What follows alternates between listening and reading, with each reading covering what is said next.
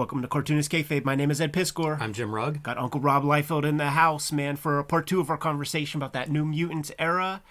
New Mutants issue number 98 is going to be under the microscope. First appearance of Deadpool. Jimmy, go grab my issue, man. Like, we just need to show off that we got thousands of dollars worth of comics up in this bitch, man.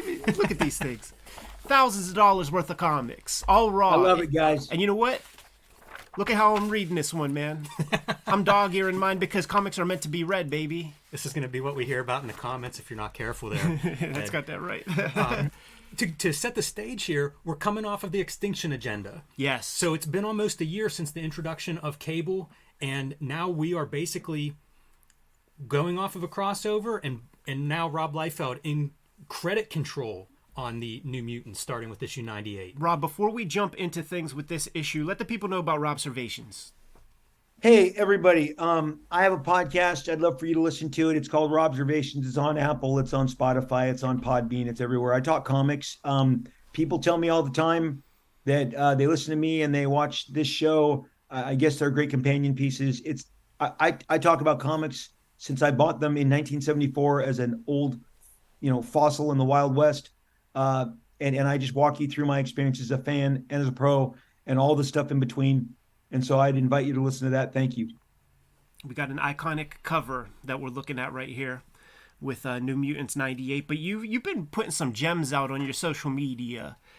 We got to get into this Sven letter. But there was a splash page, it was a cover for Bloodstrike that was a thumbnail that could have been a New Mutants cover.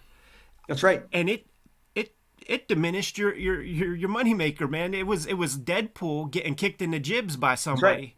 That's right. So, speak on that. By Domino. No, Domino is kicking Deadpool, and the rest of the team is tied up. That's the sketch. That was the original sketch. Right. I made the right choice. Yes. Yeah. First impressions are a big thing, man. And what is cool? What's cooler, right? Like, you got Deadpool standing there with a knife and a gun, or getting kicked in the jibs. Yeah, and also, it's so clear there's new characters being introduced. And again, this is one I bought off the newsstand. Absolutely. I was excited already, big fan of the book at this point, but just new characters. There's such an energy from that. The energy from that had transformed this book. I trust me, I was gambling everything I had, Jim and Ed. I mean, again, I can go back to this time very clearly. And by this time, now Jim has been on the X-Men about a year, and he is running away with the favor of the X-Men fans. Todd's got his new Spider-Man book.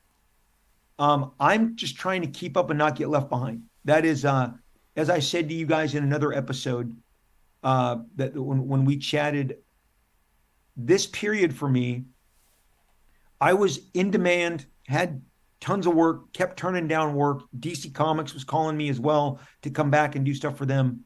But at the end of the day, it wasn't about me now at this point keeping a job. It was, I got to keep up with the hottest guys in comics, and I don't want to get left behind. And I was promised that had Cable taken with the readers, that I would be able to write the book. Now, I writing a book entails,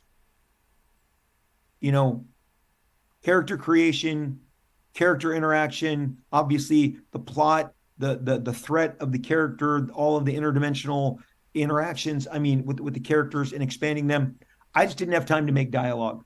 And this was a time where, when I was growing up, a lot of guys were getting people to dialogue. When George Perez took over Wonder Woman, Len Wein scripted his stories. He did not do the initial dialogue.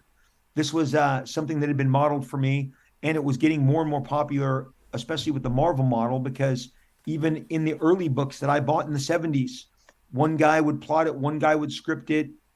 So I just said, I just need to dictate the story completely and be able to really kind of pick up what I had started in New Mutants 87 and now just push it on through. And you mentioned we had lost all these months to the mandatory crossover, of which I only did breakdowns for. Yes. Like I said, I can't. Bob really wanted me to hang on and do at least 2 of the 3 issues. And because I saw how my layouts were being interpreted in the first chapter. But I got to be honest, I gave everything I could to those layouts, but they were layouts. But still, the New Mutants was not the focus of the Extinction Agenda. The X-Men were the focus of the Extinction Agenda. All the cool bits were going to be happening in that book. I knew it ahead. We were like a side platter. And who wants to be carrots? You know, I didn't feel like being the carrots of the story. That story could have almost been told without the New Mutant chapters whatsoever. So I opted to miss the entire third chapter, but I did pencil. I even penciled and inked pages in the second chapter. That would be New Mutants, I think 96. I even penciled and inked pages. Ironically, and Todd McFarlane is my house at that time because he's on a game show that weekend. He was little tidbit. He's on not what's my line, but like 3 people tell that they're a taxi driver, and you have to guess which one is the taxi driver. Right. He was trying to convince people that he was a taxi driver that took a guy from New York to Los Angeles. And I'm like, why are you doing this? And he's like, sounds like fun. I love game shows. But in between, on Friday and Saturday, he came and hung out with me. And I was inking pages from 96 warming up because I knew I was going to pencil and ink my own work here. But yeah, I opted out of that Extinction Agenda because it just didn't offer anything to me. And I needed to focus completely on this and load this because look, man, when you ask to become the writer at Marvel, you better deliver. And I had already, now I need to really double down and we had just, as I'm doing this issue, I had won the votes to get it transformed to X-Force. But whether it was going to get transformed to X-Force or not, the book was going to change. So X-Force really played into how I ended New Mutants 100. But I was always introducing all these characters at this time to further change the dynamic. And I know, like you said, new characters can generate a ton of excitement. And people always go, like, here's the deal. It'd be one thing if Deadpool is standing where Gideon is. But I'm like, Deadpool's out in the front. He's front and center. He's important. He is pulling your focus. He is pulling your focus. Joseph in his amazing Technicolor Dreamcoat was always going to be in the background, okay? He's my more biblical character, even has a biblical name. And then Domino is well-placed in the composition. But, like, I always tell people, 2 out of 3 ain't bad. 2 of these characters went the distance. That's a great ratio. I still have my Gideon figure, man. So he got his license deal, no doubt. When you take a powder from the Extinction Agenda stuff, do you know that you got a double-sized issue 100? Are you just working on this material issue while 100, that's going on? Issue 100 is double-sized. Marketing has already said double-sized. I know it, and I'm embracing it. I can do it. At this point, man, I am locked in. This is all I have going on in my life. So this is what you're working on while the Extinction Agenda stuff is happening? You're just well, they're wrapping. So because I did layouts on 95, I was able to start. Then because I didn't like the way that stuff was looking and my name was on it, I fully penciled half of 96. And Art Taber, I asked him to ink it, and he did some of that because I figured, crap, New Mutants 98 is a long ways away. So I've got to, and I was really happy with the stuff that I fully penciled 11 by 17, just to kind of keep myself in the conversation in the best possible way. But my contribution to issue 97, people ask me this all the time. If I had one cover I could have back, that's the cover. Cable and Wolverine, freaking A, that cover. And so many people have told me, I bought that comic just for that cover.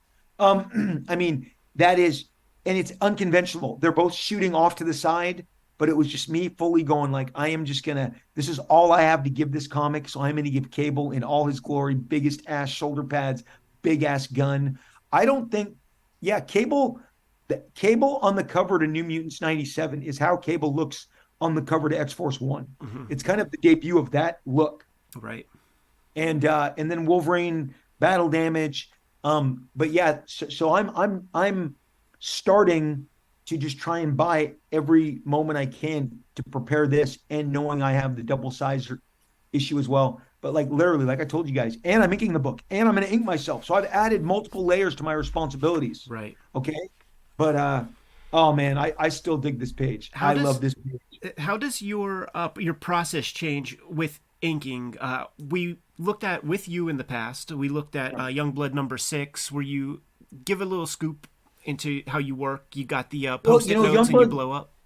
Yeah, so I'm still doing the blow ups. Everything is tiny, drawn tiny, and then either myself or someone I pay would transfer my lines, uh, so then they could hand them off to me, and I could then go and fully render everything that I had already laid down.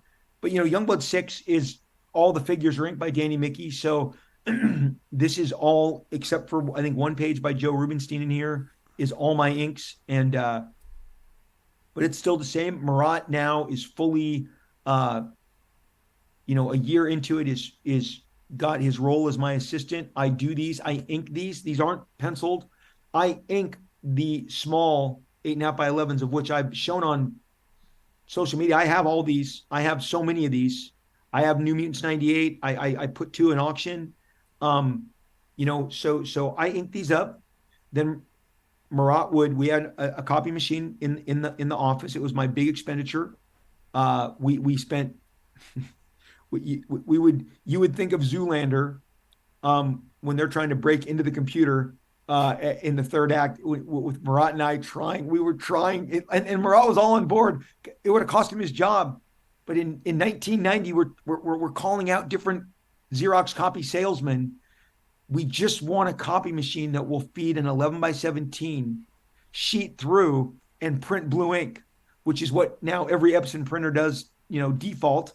But at the time, man, we're trying to push technology. I'm calling Jim Lee. Can you guys do this down in San Diego? But Marat's job was secure. The reason he was excited about it, because he would have done it for his work too. He'd have been like, oh shit, I'm drawing my stuff and send it through the Rob's copier. But Marat would take my little drawings, blow them up, and just stack them.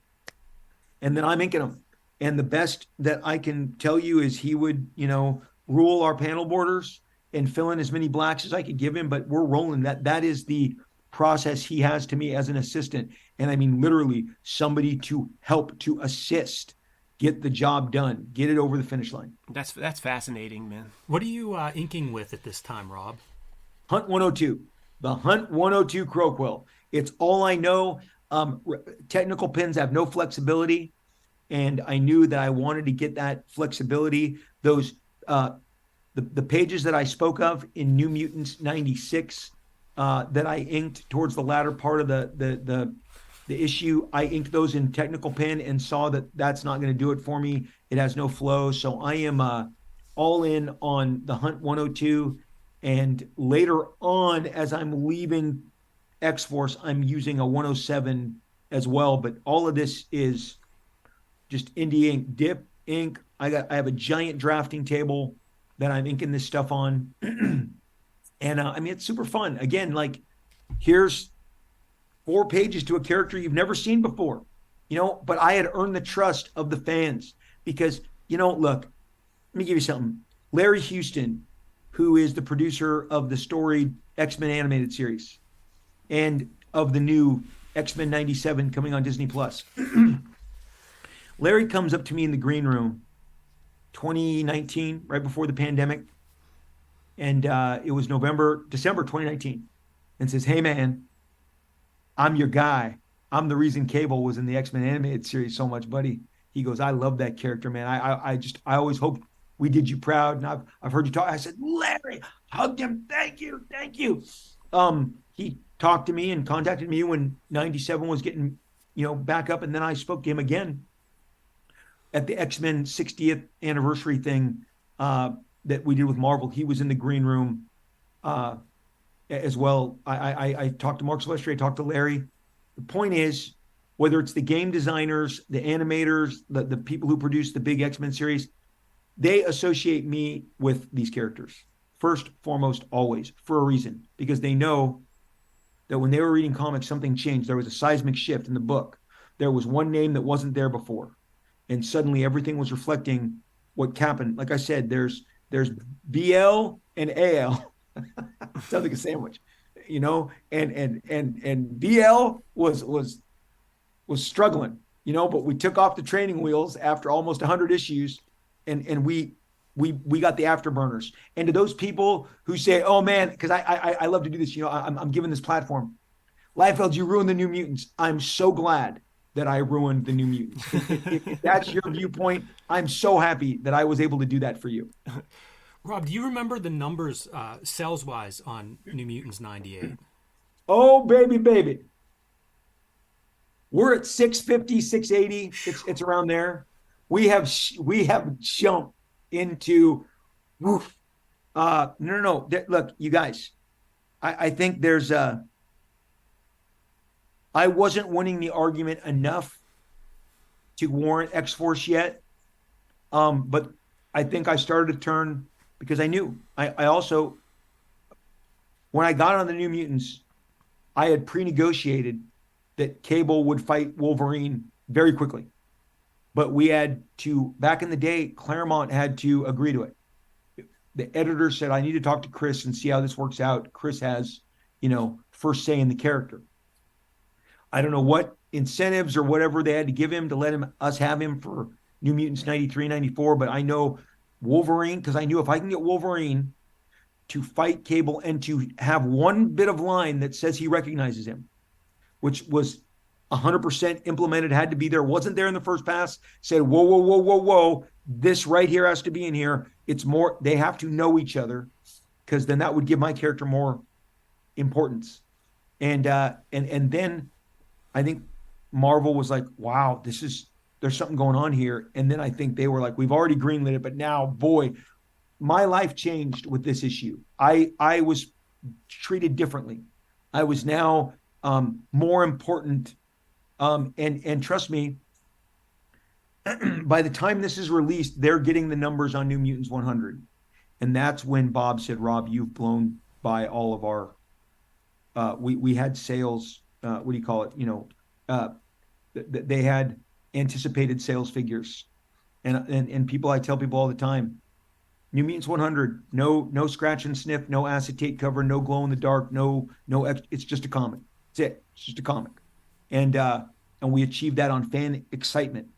So 680, 650, we have now added we've added at least 500,000 sales to this book. It's blowing by X Factor. It's blowing by, the only thing it's looking up at is the Dynamo. It's the X-Men itself.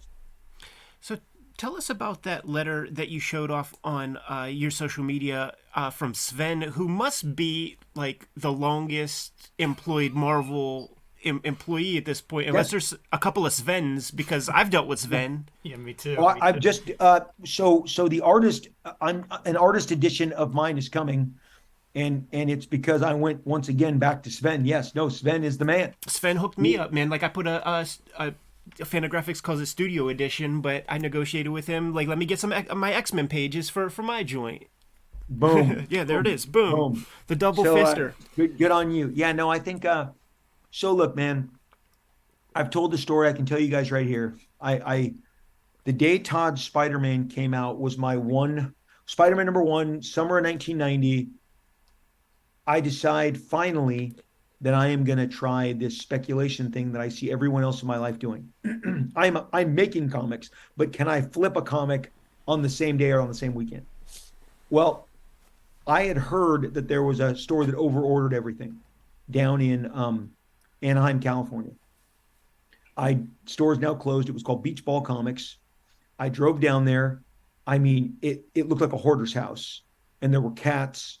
And I was like, but there in multiple stacks were like stacks of probably 60, maybe more of each of Todd's editions. I think there were 4 editions, bagged, unbagged, silver, whatever there was. I bought 40 of each, and I drove up to Fullerton. It was about 3:00 in the afternoon, and I go and see this one store that I didn't particularly like. The gentleman has passed away and the store is closed. But I walked in and they have no Spider-Man #1s. They're sold out at 3:00 on Friday when the book comes out. Because again, for the audience, at this point, comics don't come out on Wednesdays. They come out on Fridays. And I said, hey man, it's gonna be a long weekend. No Spider-Mans. And he's like, yeah, I'm not gonna have any till next week. I go, I got whatever you need in the car. I'm like a dealer. Sealer, and I'm drawing comics, but it was so fun. And he's like, what do you sell them for? I said, I'll give them to you for cover price. No, I said, I'll give them to you 50 cent over cover, because I'm a nice guy. He's like, oh man, I'm going to get those at cost. I go, you're not going to have them all weekend long, and you're going to look bad, and they're going to go to other stores. And he goes, I'll take 30 of each. Went into my car, got 30, walked in. He wrote me a check, and I literally went, it's that easy? Wow. I mean, I just drove to one city, drove to another, and I had a minor markup. Why am I wasting your time telling you this? I am so satisfied with my flipping. I pull into the garage at my apartment. I go upstairs. The phone rings. The hot summer sun is coming in. It's 4:15, 4:30. It's Jim Lee. Obviously, didn't have a cell phone, had one of those cord phones, but it goes like this. Hey, hello? Rob, it's Jim. I'm next. It's me. I'm next. And I'm like, what does this mean? And he goes, next summer, X-Men #1. It's me. I'm getting the Spider-Man treatment. I almost passed out, vomited simultaneously. I dropped to my bed, like my ass hit that bed. And I was like, oh, great. Inside, I'm like, what am I going to do? Like, I've already seen what's happened to Todd. Spider-Man went from selling, 700,000 copies to selling millions, right? Changed. How do I get in on that, guys? How do I get in on that? Well, I've got a book that is kicking all sorts of ass. Sales have turned around. New Mutants is a big deal. I immediately call Marvel. Hey, and trust me, man, it was like a guy serving me notice. Like, you're getting left behind, mofo. That's how I took it. Like, we aren't competing anymore. I'm out of here. The limo's picking me up in 12 months. So in that letter that I told that you mentioned that I shared, because people have really misinterpreted, because trust me, the truth is right there. People ask me, why didn't it happen sooner? Here, I've got it right here. This is the Instagram post from Sven, and it's like, I'm going to talk. Where is it? He mentions he's going to talk to Jim. There's no other Jim he's talking to than Jim Lee. They had to get Jim Lee to agree to this, because I think I also spoke to Jim yesterday, and he had some interesting comments about this. I wasn't working for no Jim, okay? Bob Harris is my editor. His assistant is Susan. The editor-in-chief is Tom DeFalco. There's no Jim. Jim Galton is not being bothered by this, and I don't even think he's there anymore. Okay? So 2 times I got turned down. It was submitted.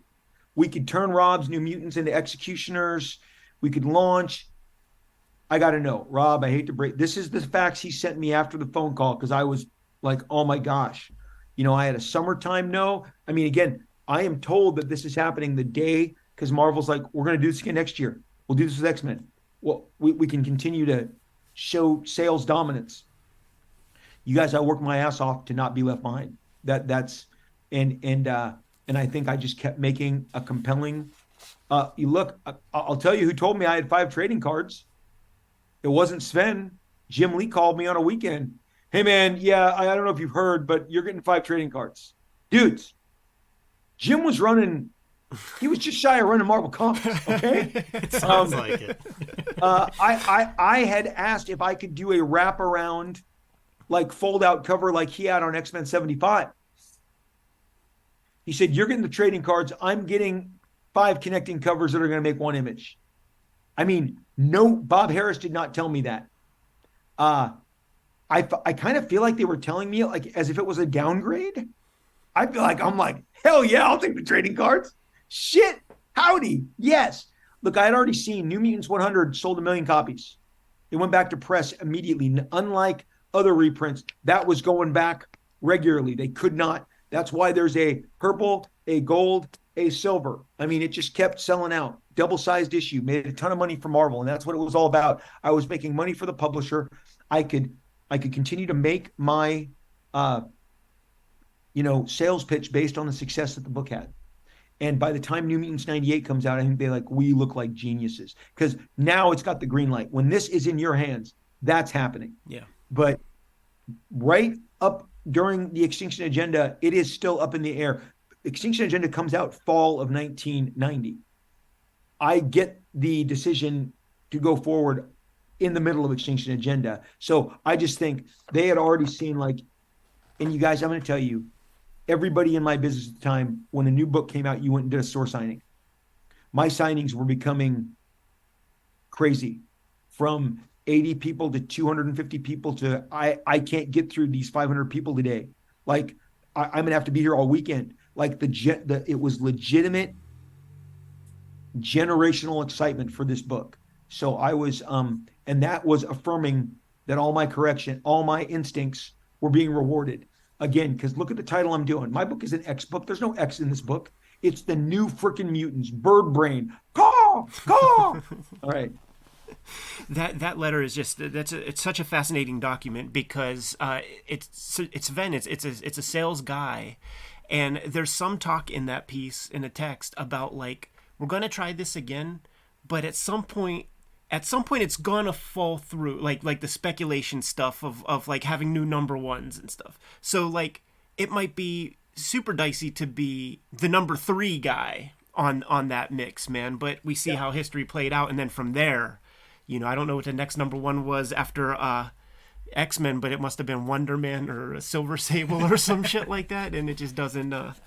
No, I remember in my mind, in the immediate aftermath. I don't know if it's in the immediate aftermath, but it was there, and I was part of it because I have 4. I haven't shared them yet, but I was one of the guys that was asked to submit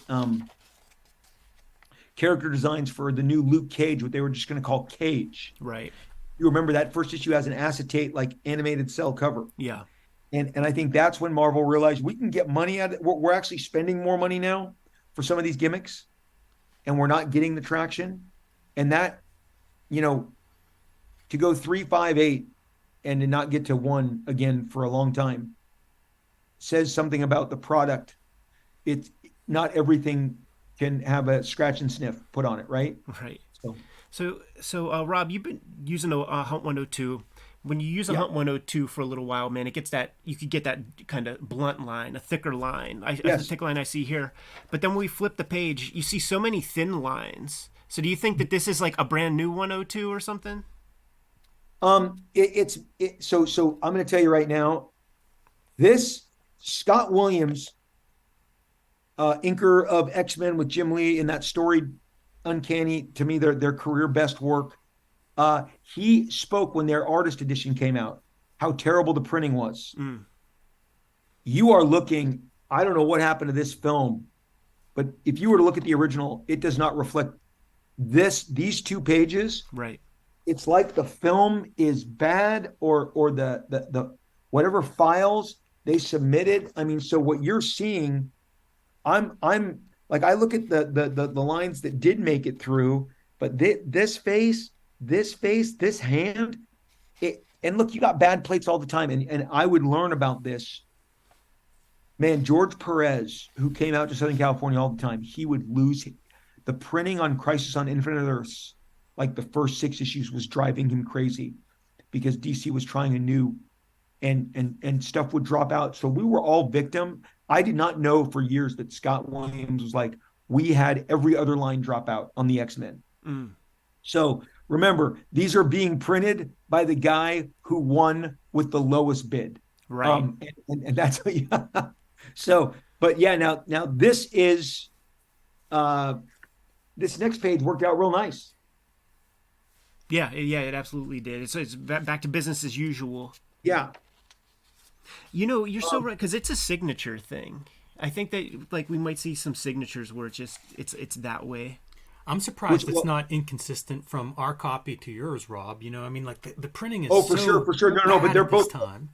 No, I've never seen it printed well. It's like it just got a bad scan, or whoever was doing it just didn't give a shit. Now, this page you turned to, that's Joe Rubinstein. Mm. So that's Joseph Rubinstein. and I guess he gets a pretty good royalty just off this page. Because he's like, yeah, I got another check from New Mutants 98, man. I love every time they go back to press with that. And I'm like, you did one page. Like, but that's where they're good about the itemizations. I get checks. I only did 3 pages of Spider-Man, but I get those omnibus and those reprint checks too. And I'm like, hot damn. Yeah, man, getting that royalty off like $100 book. That's some sexy, sexy stuff. Yeah. When you update Cannonball's outfit, yes, you got to get approvals for that. And sure. Do you have to do a number of sketches, or is this like the first thought you had in mind? Well, I had submitted everybody with different color coding. Look, I was a big Legion of Superheroes fan, and I loved a lot of the. I loved kind of the color. Sunboy was like red. Lightning Lad was blue and yellow. So I was trying to just give everybody a different color, but I was literally going for aviator guy. Yeah. I think Art Adams had put him in a full like motorcycle helmet, and I'm like, that's not working for me. I want to draw his face, but I want to do like the, aviator guy. And so they were quick to, like I said, I tried to this isn't exaggerating what happened. I just got yeses on everything. Right. I've said, I don't remember being told no. I was always like, yeah, let's do it. Let's do it. Let's do it. Sounds great. They didn't understand why it was working. Right. They didn't understand why people were rallying and to this new group. Look, Todd drew big hair. I drew big hair. Jim drew big hair. I've looked back. Eric Larson may have drawn the biggest hair of all. He went to a different club to see his girls.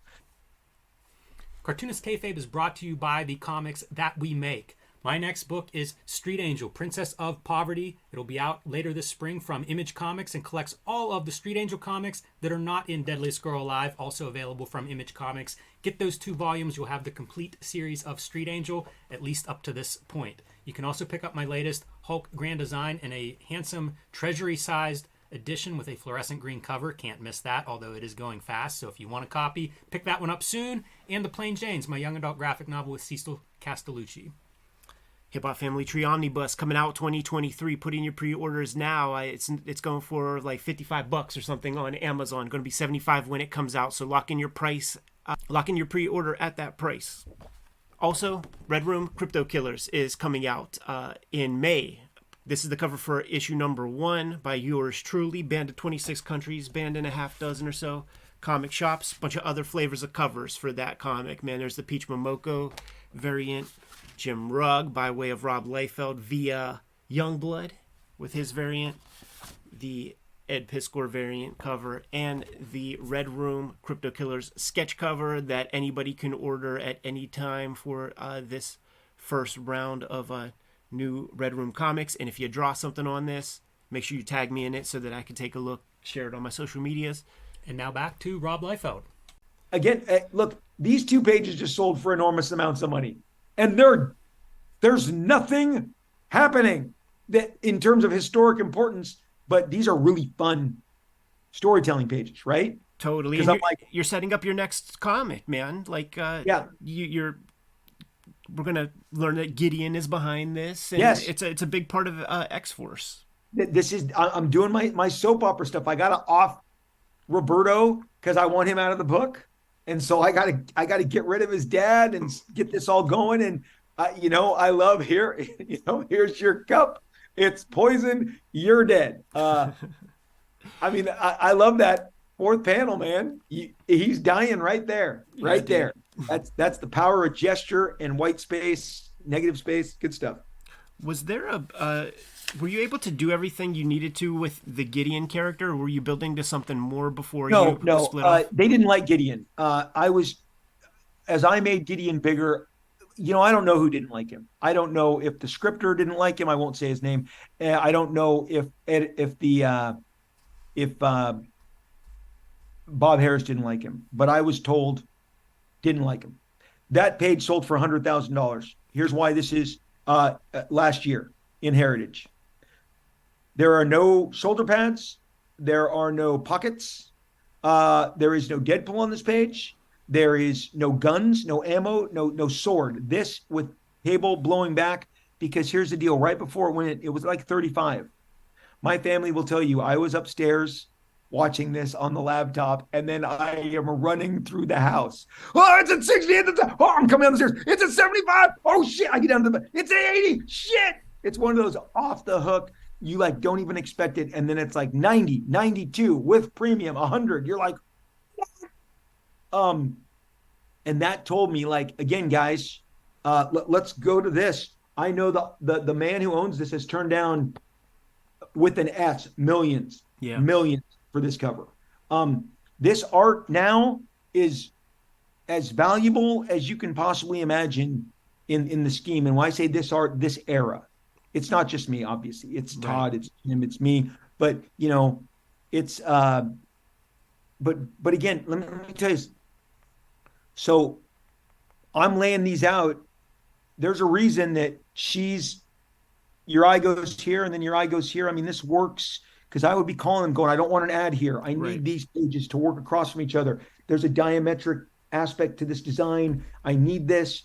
You know, I'm trying to make Boom Boom a funner character and give her more 90s clothes rather than Madonna's clothes. But it's I do notice this is a go-to pose for Rob. Here, I'm actually noticing this, whether it's Gideon with his hands out, okay, and then Cable does it. Clearly, I am digging this gesture, which honestly I'm now seeing going through it with you. This hey man, yeah man, and don't you get me? You know, is something I'm doing quite a lot in my layouts. But anyway, worth mentioning. No, on the last picture we were looking at, the Bart Simpson poster on the wall, you know, to sort of a photograph of time there. Although I guess the way the Simpsons have endured, you know, it's almost timeless. Isn't that cool?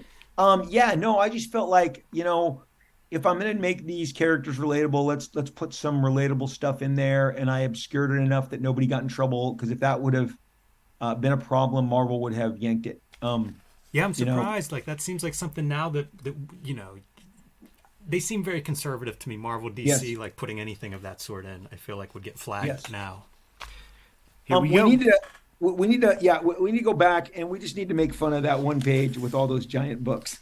Oh, well, it's his artist editions. I mean, Cable's looking at his artist editions, man. Now you gotta understand. Look at these are like freaking giant encyclopedias. Anyway, I'm sorry about that. No, later on in 98. 99, Bob calls me when I have Cable in a suit and with spectacles. And he actually did lobby for me to change that, thought it was the wrong message, thought he looked weak, like an old man. And I said, would you just trust me? I think he looks smart. But this is the first time we see more than Cable at a console. He's starting to look through, and I'll do it the next issue because I really want to sell the Reed Richards. Cable's really smart as well, right? But boom. Again, this might be $1 million page, and I know I don't want your people to be cringed about that. It's shocking to me. Yeah. Because I have met people hunting this page. Sure. They have told me what they will pay for this page. Now, this page was sold in 2018, and the guy has told me he regrets selling it because of that Cable page selling for 100. This sold for 56,000, and he thought he was doing the right thing. Deadpool 2 is coming out. I'm hitting the auction that's a couple weeks before the movie, and I think he told me, because he lives here in Southern California, I this is over 100 some now. I mean, look, it's hard for me not to see this because all of my buddies and we buy original art, and everybody's always, what would you go in on that? What would you go in on that? What would you go in on that? And just so you understand, like I've told people, like if X-Men 142, this is the true believer, but if this thing, I'd sell my family to get this. I like, it's never, Terry Austin has this. It's in his collection. He's not selling. But so we all think about obtaining now. But it's like I said, you know, and there were art dealers who insulted me 20 years ago. And we all know who the major art dealers are on there at all the major shows. And I asked him if he wanted to sell my stuff a couple years ago, and he's like, Like, no. Like, what an insult that I would sell your stuff.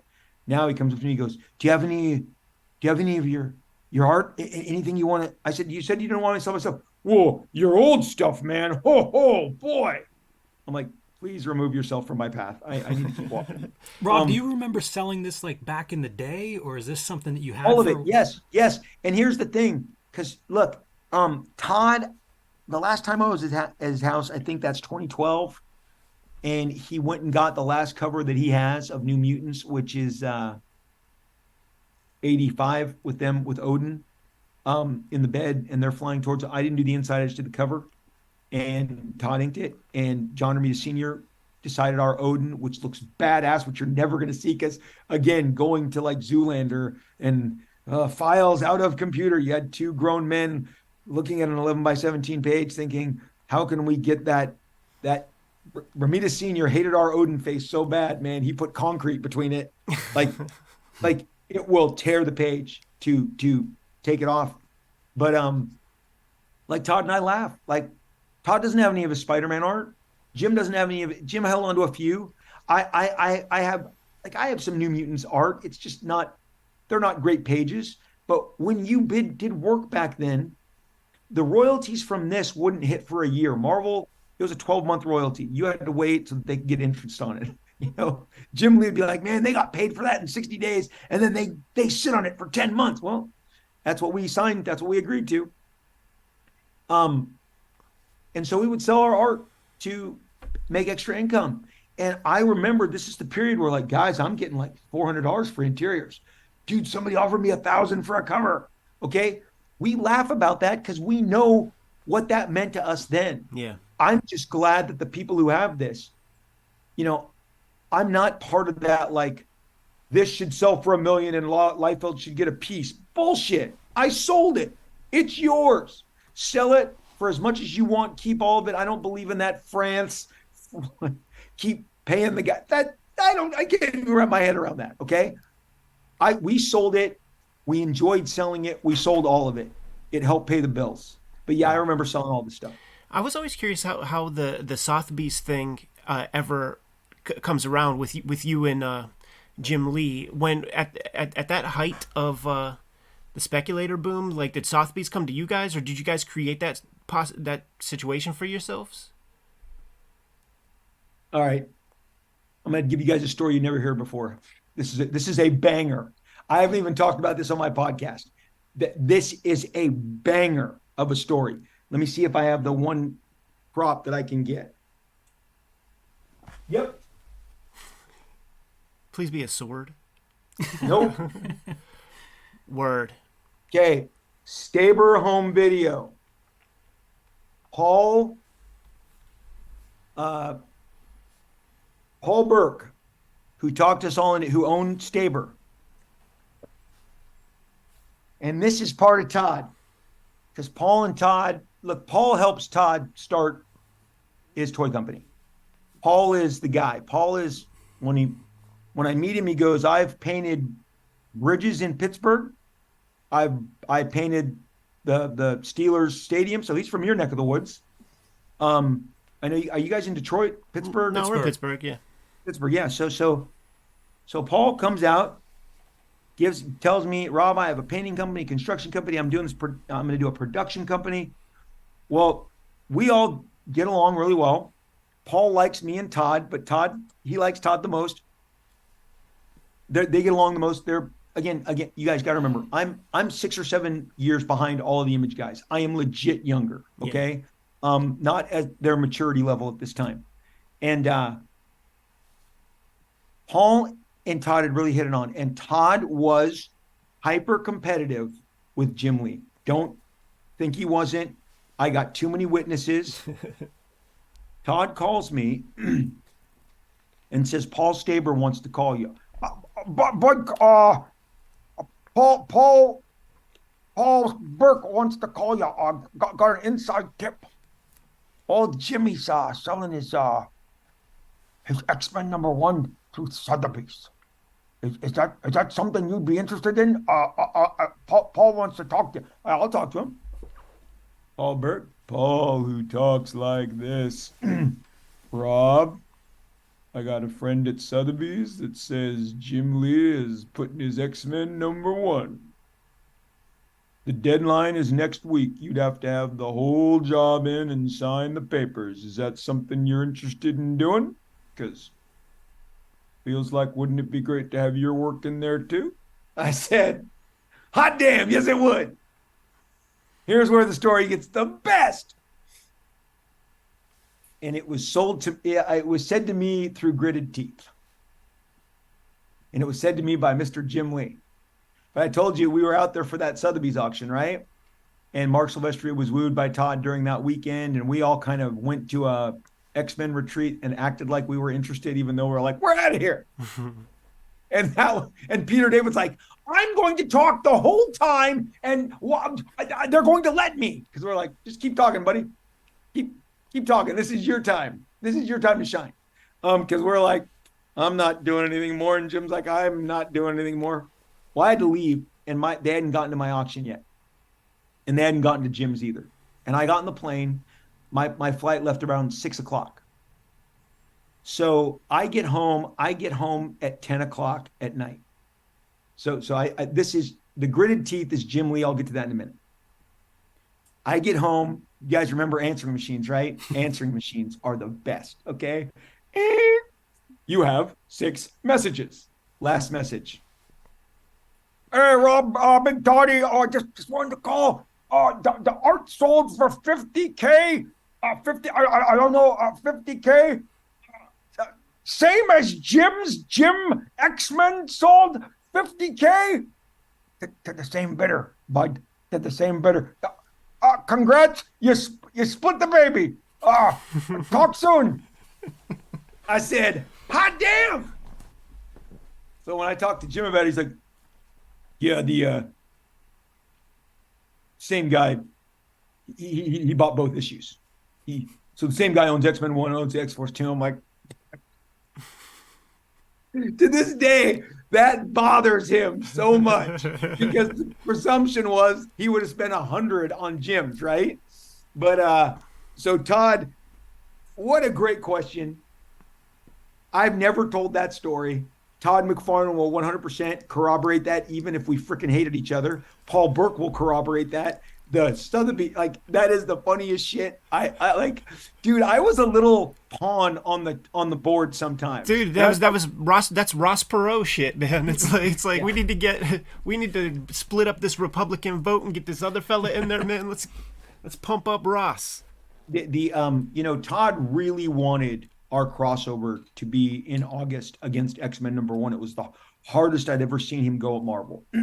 But Tom DeFalco goes, we're not doing it. It's not. Our focus is X-Men #1. And that's why we siege X-Force 3, Todd's last issue, and X-Force 4 was bumped to Jim's second issue. But Todd really, he's like, if we can get in there, we can blunt some of those. Look, you gotta understand, Todd's the guy that said, I think you'll do a mill on X-Force. I mean, what the fuck is X-Force? No, nobody knows. No, I know what an X-Men is. So I think he was eating some. I think there were some bitter pills that summer of 1991. Because there's also history is attempting to be rewritten. I got 5 trading cards, not a problem. I figure there's a million of these. I was told million Deadpool, million Cable, million each card got $1 million. Todd wants to act like Spider-Man was one comic. It was not. No, it was 4 individual copies marketed differently. But anyway, back to this. Oh, hey, look, he throws a line out. You got to shoot lines. Yeah, you got a lot of weapons, man. You got the Cable arm that kind of shoots some shit. I wanted to introduce that in this. Thank you for pointing that out. This is me going, there's more to Cable. He doesn't need to hold a gun. He could actually blast you with his arm, So you got the Deadpool line. There's all kinds of stuff going on here.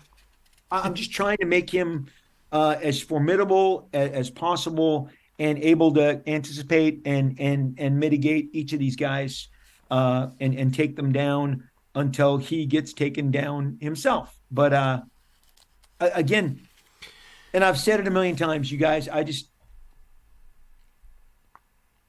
maybe in another universe, if Todd isn't taunting me all the time, how easy it is to draw, Spider-Man and do a full page, and he's out playing with this kid, while I'm still on panel 1 that morning. There's great truth in it. And when you say how he pops, I mean, red and black. I mean, this is very much a Spider-Man influenced. If you're talking to somebody every day and they're literally laughing, he knows I'm drawing a team book. You're still drawing that team book, drawing all those eyes and that hair and measuring the nose and the mouth and the stubble. It gets to you, man. You're like, hey, I want to have some easy pages too. Boom, boom. Okay. Yeah. Did this page, was this page easier to draw? Hell yes. Yeah. And that's when you like, it's magic. Full face masks. It's magic. So yeah, good stuff. So at this time, without the benefits of foresight or the future, right, what happens, who are you trying to get over the most here? Cable or Deadpool? Well, I want to deepen. I've told people, and this story, I go back to my interviews in Comic Scene, in Wizard, and whatever I was talking to at the time. Huge, influence of Star Wars here. Han Solo, Jabba the Hutt, and Boba Fett. Cable has got people who are after him who have contracts out on him. So he's like Han Solo. He's got a past. It's going to catch up with him. Deadpool's coming. He's working for Tolliver. Tolliver is my big Jabba the Hutt. What no one knows, but I do, is because literally it is my last issue. And I did one signing with the scripter in 2015. And right before we left, it was the same thing that Bob Harris told me. Rob, you played us all along. I had no idea. And the scripter said, I got to tell you, man, I really think the biggest trick you ever pulled was that Domino wasn't Domino the whole time. And I'm like, that's me watching Days of Our Lives in General Hospital with my mom, my sister, my whole life, soap operas. So it's multiple, it's multiple things I'm trying to achieve here. I'm trying to strengthen Cable. I am trying to give us a new dynamic character who, again, Marvel Age did an interview with me. I show it as often as I can, because what are you going to do? You're going to go back in time and erase this interview? And they're like, when is Deadpool coming back? And I'm like, well, he's slated to come back in X-Force number 6. That's where we're bringing him back. As you know, he came back in X-Force 2, and that is because the mail on this issue alone demanded he be fast-tracked. And that is when Marvel is like, look, we see the mail we're getting. Let's get this going. But no, I'm really proud of this issue, just from like Jim said, character introduction and, mailing him back, because then that kind of Cable's getting the last laugh here, but it was all a long game to get Domino back in the picture, snug as a bug on a rug, into Cable's, so we can get an even bigger betrayal. And again, I know that she's, being held at the bottom of a ditch, and that Deadpool is going to be in on it. So, like, you're playing the long game with all this stuff right now. Just like, look, dude, if you think I was going to tell anybody who Strife was, no way. Strife had 3 identities. I did not disclose one of them. I had a year to work out which one worked the best for my plans. But, had I told them, because my editor didn't know until I sent him the last page of New Mutants 100. And that's when he was like, what? Are you serious? And I think that's what drove, when Robert Kirkman, upon meeting him in 2002, and Jeff Johns tells me in 2003 that, like, New Mutants 100 rocked their world. And that Strife reveal was everything.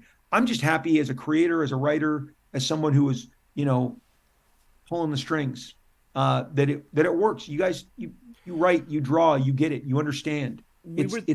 We were there just the same, like you get that issue 100, you see the Cable face with the Strife helmet. What is the lag? Because we were kids then, man, and it felt like 10 years from New Mutants 100 to X Force 1. Horrible torture. Yeah. So what was the span of time in Dude, between? it was 4 months. It's so crazy how that works. That is a whole summer vacation. It is, like yeah. for Yeah.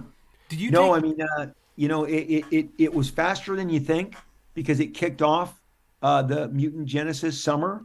We were first out the gate in June, and the New Mutants 100 came out the last weekend of February.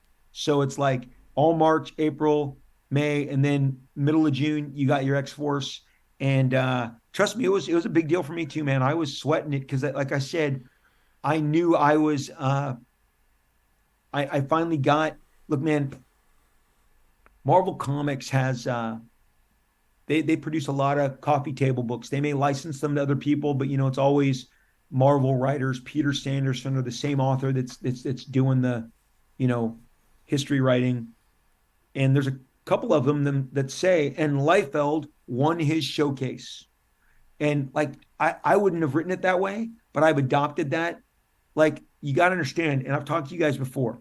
I'm also my parents are dirt poor. Bills have crushed them. My dad is sick. I'm trying to build a better life for my whole family, and get and chasing the Mark Silvestri model of success was something that we all rallied around. Todd talked about Mark a lot. When Jim got on the radar, he became the focus of Todd. I just knew that if I would outwork, out hustle, but I needed to have complete control of the story to really ignite. And so this time in my history it's a sweet time for me. It's also very lonely. And I mean, Murad is pretty much the only person I interact with at this time for almost 2.5 years, because I informed all my friends, this is my time. If I blow this, I'm done. I missed all the movies, all the going outs, no girlfriend during this time, just me, my pencil. It was a wake up, at 9:30 a.m., get to the office by 10, go home at 3:30, 4 a.m., like drive in the dark, just get 4 or 5 hours, as much as I could, start the cycle. And because it's like, I knew the opportunity I'd been given. And when you grow up loving the X-Men books and now you're making an impact on the X-Men books, it's kind of self-sustaining. It's all you need for a long period of time.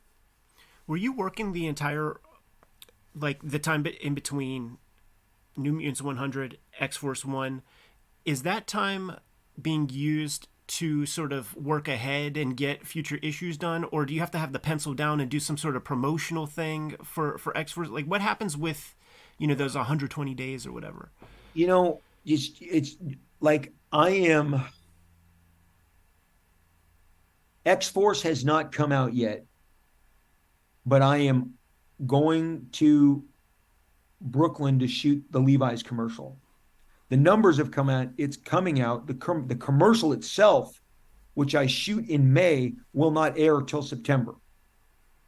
I have got pages of X-Force 3 with me in the hotel room that I am inking in May. So no. Marvel was really good. Like, Rob, don't blow this. Let's take this time. And look, man, it's all I wanted to do. Again, when you've got those, and they were like, Rob, it looks like we're at 3 million. Looks like we're at 4.2 million. Rob, it's at 4.5. Like, Sven Larsson's a very happy guy. And here's another thing you need to know. He may have gotten bonuses. I know Bob Harris at that time, Marvel's editors got year-end bonuses based on sales benchmarks. Bob made a huge bonus in 1991 based on the Mutant Genesis and X-Force and X-Men. No, they look, I was extremely focused and just getting those pages out and trying to keep pace. But yeah, I mean, these books are coming out monthly. X-Force, X 2, 3, 4, maybe 5 is where I pull in Brian Murray and Marat for a few pages to help me, right? And then I go on another 3-issue run, and then there's the Mignola issue, and then at that point, it's like Image is happening and things are starting to get crazier, and I get Dan Panosian in for finishes. But like, hey, had Dan Panosian been around 2 years earlier, maybe he inks X-Force #1. at that point, the look that we were looking for, nobody else could give us. Scott Williams was the only guy, you know. That we were part of the changing of the inking, and then the studio system just accelerated that. And I think Extreme Studios had the most inking impact. Maybe our greatest legacy is the 7 kick-ass inkers that we put into the universe. But that look, that, you know, because I read the people will. I did not know that the Simpsons comic book had a 1-page takedown of Rob Liefeld. Somebody shared it with me. I'd never seen it, like 2 weeks ago.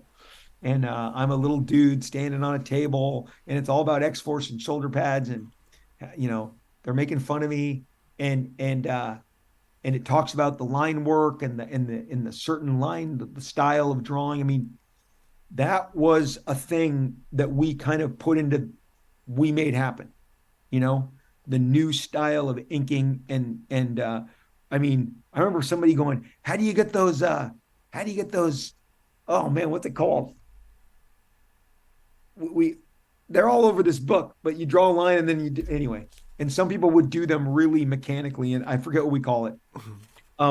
But there was again a line work, and of course we were informed by Barry Smith, Terry Austin, but we just made a crazy inking salad. But the lines, color wasn't as much of a factor, you know. And again, I see with you guys how particular you are with your inking and your lines and your rendering, and how you make sure that the color doesn't get in the way of the rendering. Color is, I mean, I have to tell can you put all the lines back in? Who told you to knock out every single, like, I'm going to diminish the rendering so my paint swirl. No. Can you put the lines back, please? Because I love how you guys really manage that people see the lines. And computer color hadn't happened yet. So the inking line was everything. And so that took up all the time. Here's a coda to our 2-part conversation, man. Rusty, Skids, Danny Morningstar, and whoever else. They're still on that Warlock ship flying. They're halfway 3 times around the world at this point. Rob, thanks so much for joining us, man. You threw a bunch of softballs up in the air, and we're going to see what sticks in the forthcoming X-Force comic. Thank you so much for taking the Wayback Machine with us, man, to take a look at this period of time, super influential to future generations of cartoonists, and your memory is sharp on the subject. Dude, the Sotheby story is worth the price of admission. It totally is. It's so, dude. Hey, look, I love you guys. You guys are doing great work. I'm so glad that you have created this platform for yourselves, and thanks for having me. It was fun. All you had to do, Ed, was ask. I will walk through these books anytime. I had no idea they were going to go in this many directions. Jim, I see you smiling. I know you were entertained. I know it. I love it. You know, it's so cool to go through and see the behind the scenes of this stuff, because we were there reading them. So to get that other perspective now is I think it's super valuable for comics history. So thank you very much for that, Rob. And you know, one takeaway that I should have mentioned it when you said it, but when you were talking about you were coming up with all this stuff and Marvel kept saying yes, it's a testament to the editor that he recognized, hey, it's working. I may not understand it, but it's working. Keep going, Rob, because it doesn't always work that way. Yeah. And you know, it's important. And Jim, that's what I'm saying. And I've talked about it on my podcast, that Chris Claremont did not want to look back. And he kept moving the X-Men further and further and further away from the greatest hits. And the greatest hits in every X-Men's fan in 1990 was still the John Byrne, Terry Austin stuff. Okay. He had really doubled down in the Outback with Mark, and that team and those stories are cool. Master Mold, Selene, all of the different. Inferno, in my opinion, is the greatest of all the X-Men crossovers, period, because you had Walt and Mark just really shining. But Jim walks in and finally I think not Jim walks in. Jim talks to Bob Harris, who goes to Chris and says, we're going back to the Savage Land, the Hellfire Club, Magneto, Kazar, Zabu, the Imperial Guard, the Shi'ar. Nobody could pull Jim back pull Chris back to give the sequels. It was kind of a precursor of what we do now. We're going back to Jurassic Park. We're going back to Indiana Jones. fans want to revisit the greatest hits.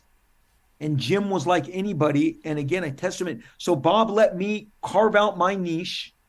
And at the same time, over in the X-Men said, hey, Chris, Jim is important.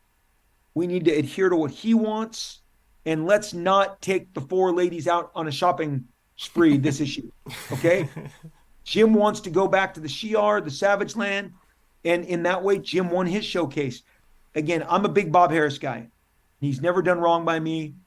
He gave me my shot. He believed in me. And ultimately, I do believe he wanted this stuff to happen. But there were elements that had to be either convinced or dismissed to let me get in there and change this book. And I'm still very, like I said, really takes a new perspective. If you go back read New Mutants 2 years to me prior, it's not the same book at all. They don't even remotely resemble, themselves. But so I'm just glad he gave me a shot. And I agree with you. It's a great coach, a great manager, a great GM that has a vision. He had a vision. And there's something to be said for that. So I thank you for bringing that up. That analogy of Bob Harris as GM is something I haven't heard before, and it's really interesting considering that time period and everything that was going on. So thank you again, Rob. Thank you, Ed. Thank you, Jim. Before we split, though, just let the people know about the podcast. Yeah, again, I have a podcast. I just talk about comics, and it's called Robservations. It's on all the platforms. Seek it out. Hang out with me. I'd love to have you.